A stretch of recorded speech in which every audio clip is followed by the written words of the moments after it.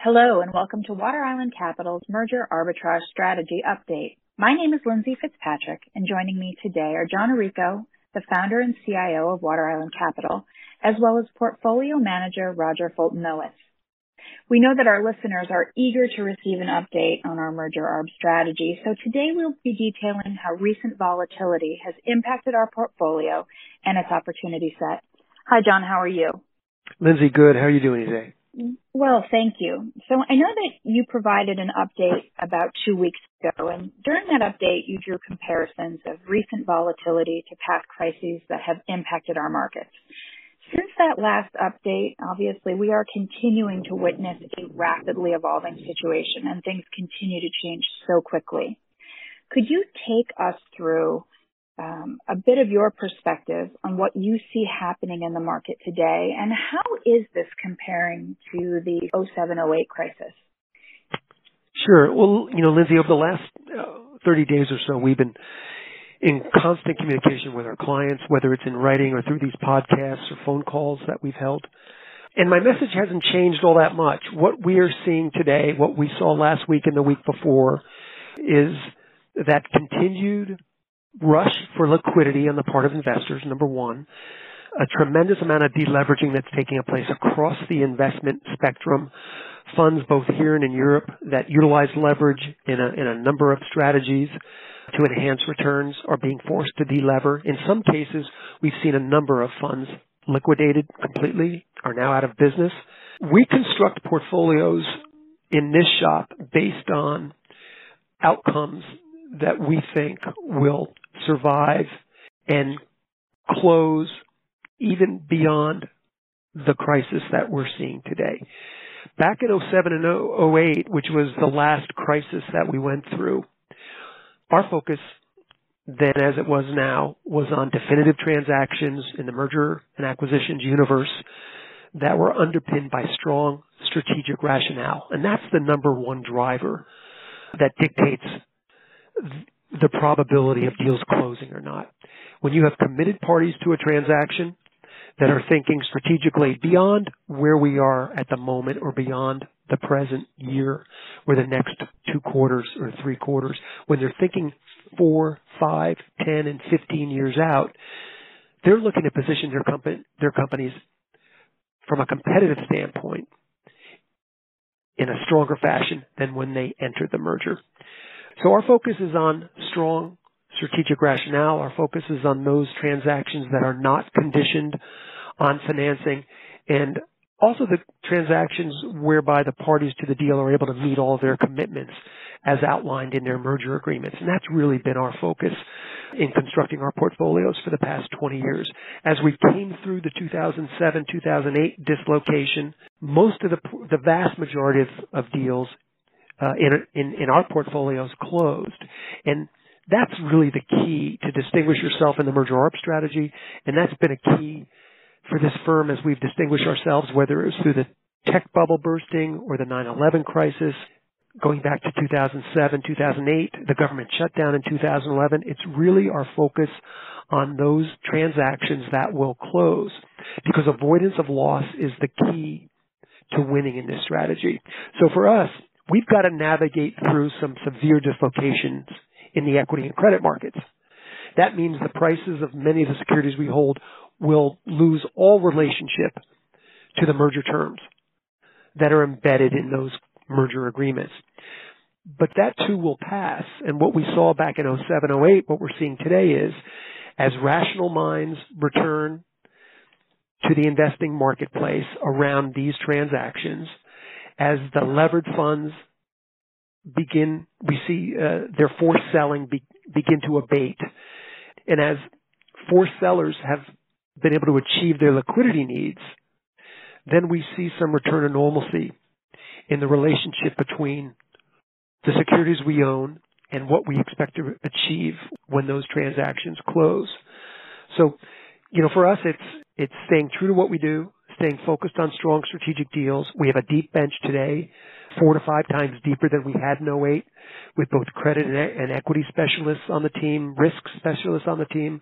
Our quant team has been a big support to the way we mitigate and manage this portfolio and allocate capital And Roger will give you some more granularity into actual movements of cash within the portfolio. But this is, again, another opportunity for folks like us that focus on transactions whose share prices are independent of broad market moves to actually put capital to work and take advantage of this environment to achieve better outcomes in terms of returns for our investors.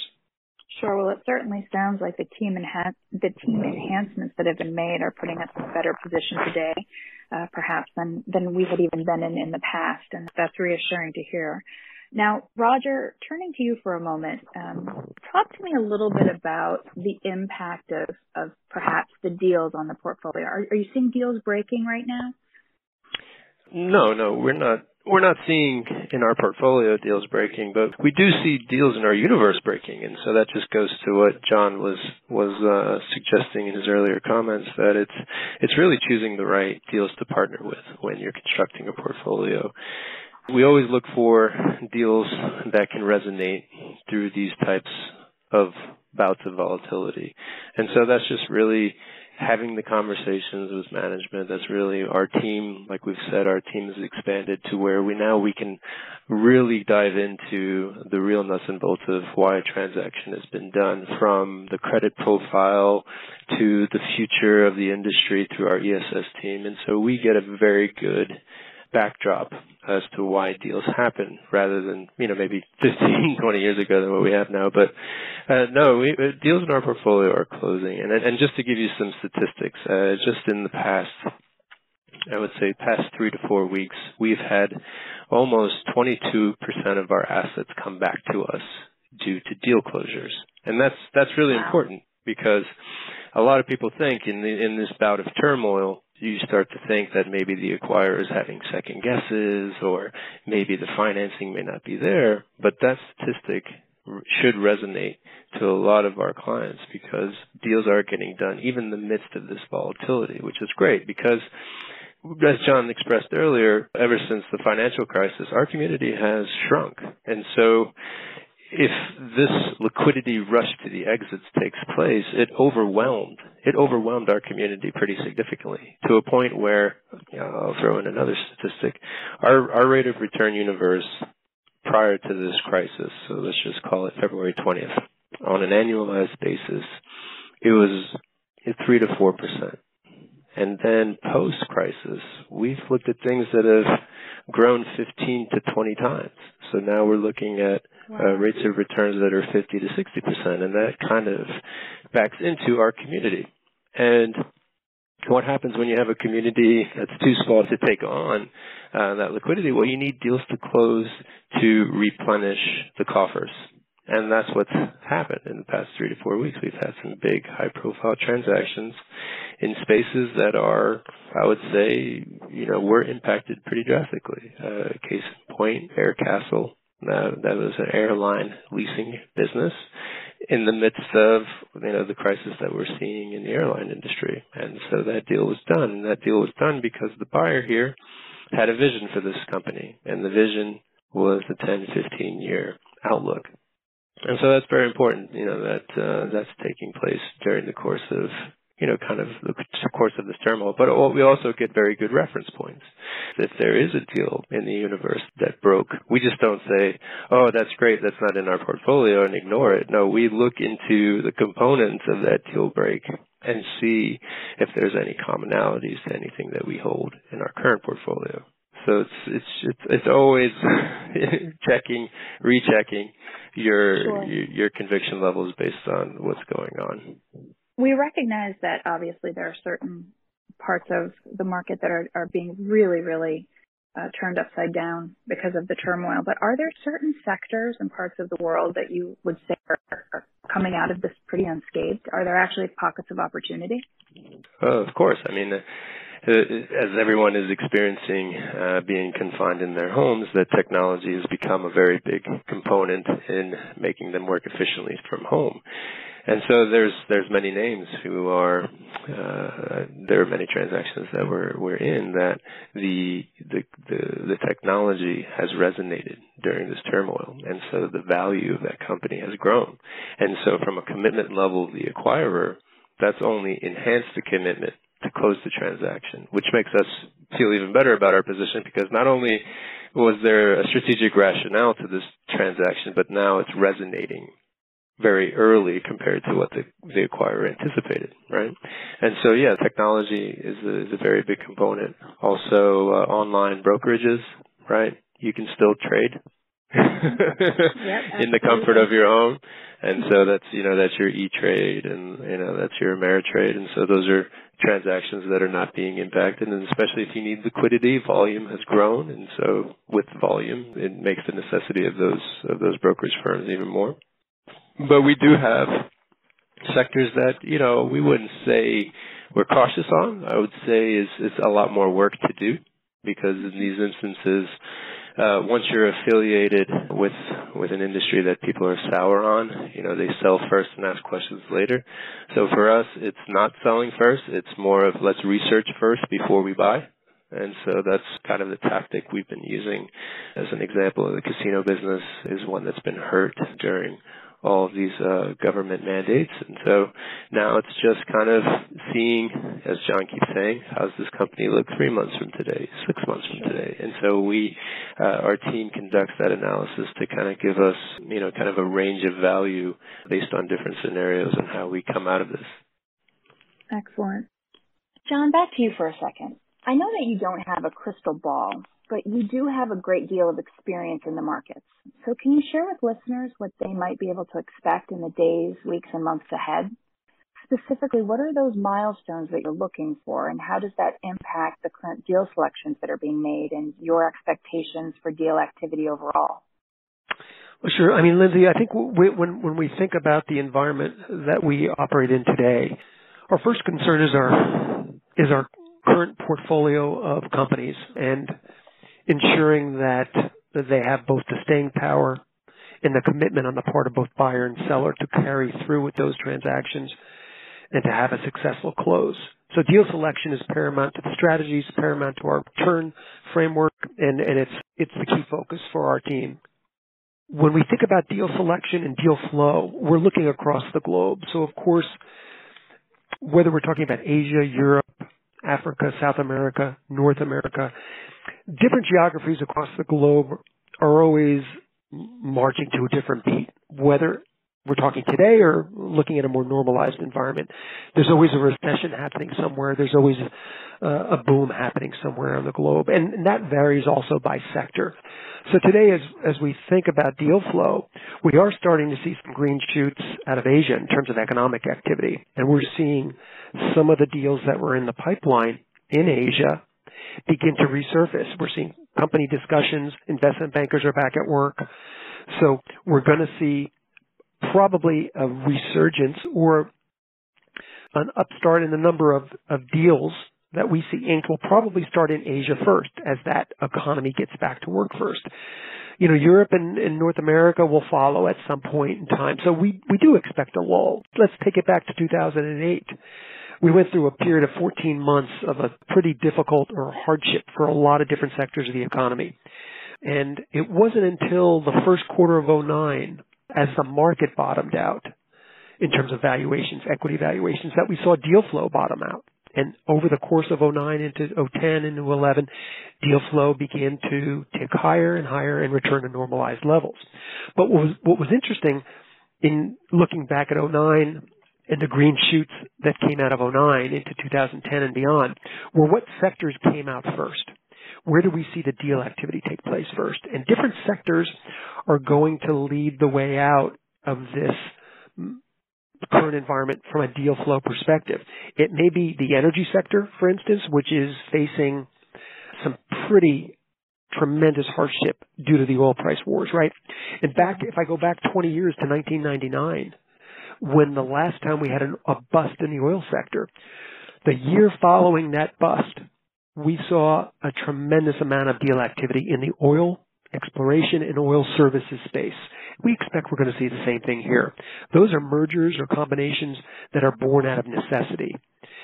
Away from that, if you think about the cash that sits on the balance sheets of private equity firms and the strategic players that are out there, they're going to be sharpening their knives and they're going to be looking for acquisition candidates. And they're going to be, hopefully, for those buyers at better prices than they might have anticipated a year ago or 6 months ago.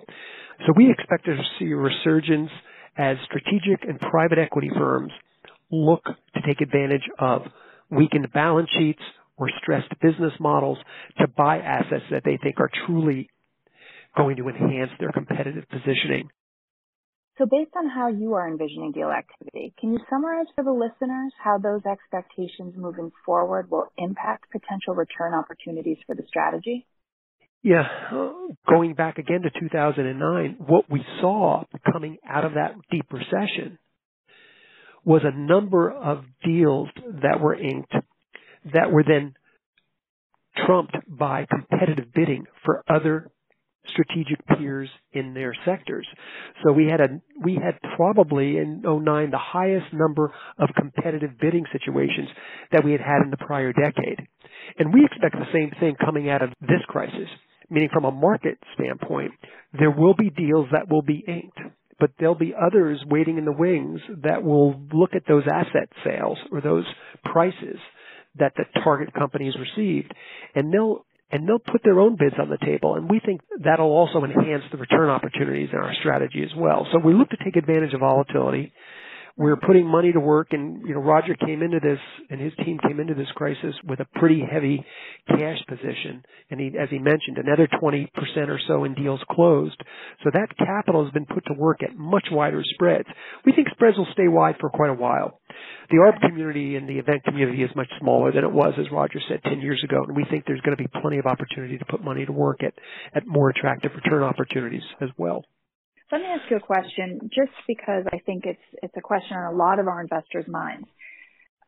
When you say that it's a smaller universe right now, give us the sense of what a normalized deal flow environment was in 2019. Well, sure. I think in 2019 we saw Europe, we saw deals emanating out of Europe and Asia as those economies began to turn up a bit, and the U.S. was running very strong. Now, as we're in the second quarter of 2020, right, we're back into recessionary environments in Asia, in Europe, and the U.S. The pace at which we exit those recessions, and of course, no one expects this downturn to be as long as the 2007-2008 financial crisis, but as we exit, as the different parts of the world exit their recessionary environments at different points of the year, we're going to see an uptick in deal flow associated with that. I think when we look at the deal universe today, we invest globally. Today there's ample deals for us to put capital to work, and we don't think that'll change. We always love to see more deals than there is capital to pursue those opportunities across the broad event-driven community. But we think the event-driven community today doesn't have the large money center banks committing billions and billions of capital of their proprietary capital into merger transactions. A lot of the larger levered funds have now delevered, and maybe some time before they begin to ratchet that leverage back up. And for those of us with cash, we're able to continue, as we have been for the last 4 weeks, putting that cash to work. And deals will continue to close in that portfolio, so we expect that we'll continue to have that cash buffer in front of us as the year progresses. But again, we're looking across the globe at transactions. Our portfolio, typically over the course of 19, we had anywhere between 40 and 65 transactions at any one time in our portfolio. We'll probably come out of the second quarter at the lower end of that range, between 40 and 50. But it's still enough to keep us busy, and it's still enough to keep us productive. Plenty, because there's going to be twists and turns. For deals that are on the books today, deals that were inked a few months ago that won't be closing till the end of the year or early 2020, those are deals that, we may not have much exposure to at the moment, but clearly there'll be opportunities for us to put cash into a number of transactions that we've avoided thus far, either because the duration was too far out or because we didn't like the risks that were in front of us in terms of the different hurdles that had to be met. So there's going to be plenty of opportunities for us to continue to put cash to work. We think about what can hold up deals or what can cause a change in our outlook. And the one concern we had early on in this crisis was whether or not the regulatory bodies across the globe would be able to continue to vet the transactions in their jurisdictions without delay. And while we had a couple of weeks of pushback in terms of the time frames for some of these regulatory reviews, most of those regulatory bodies are back online. While they may be working from home, we don't see any major disruptions on the regulatory side. I mean, we're seeing deals approved in China, Europe, and the States over the last 4 weeks, and that'll continue. So, it's business as usual for us. I think we just are going to be cognizant of deal selection with a focus on capital preservation, and really trying to be as opportunistic as we can be over the weeks and quarters ahead. Well, I certainly appreciate your optimism, and I feel as though many of our listeners will as well. Roger, John, thank you so much for sharing your insight and your perspective with our listeners today. For those of you who joined us, if you have any questions, please feel free to reach out to us through our website or through our regional product specialists. Please keep an eye out for additional market updates from our other strategies as well. And in the meantime, please be well. Thank you for joining us.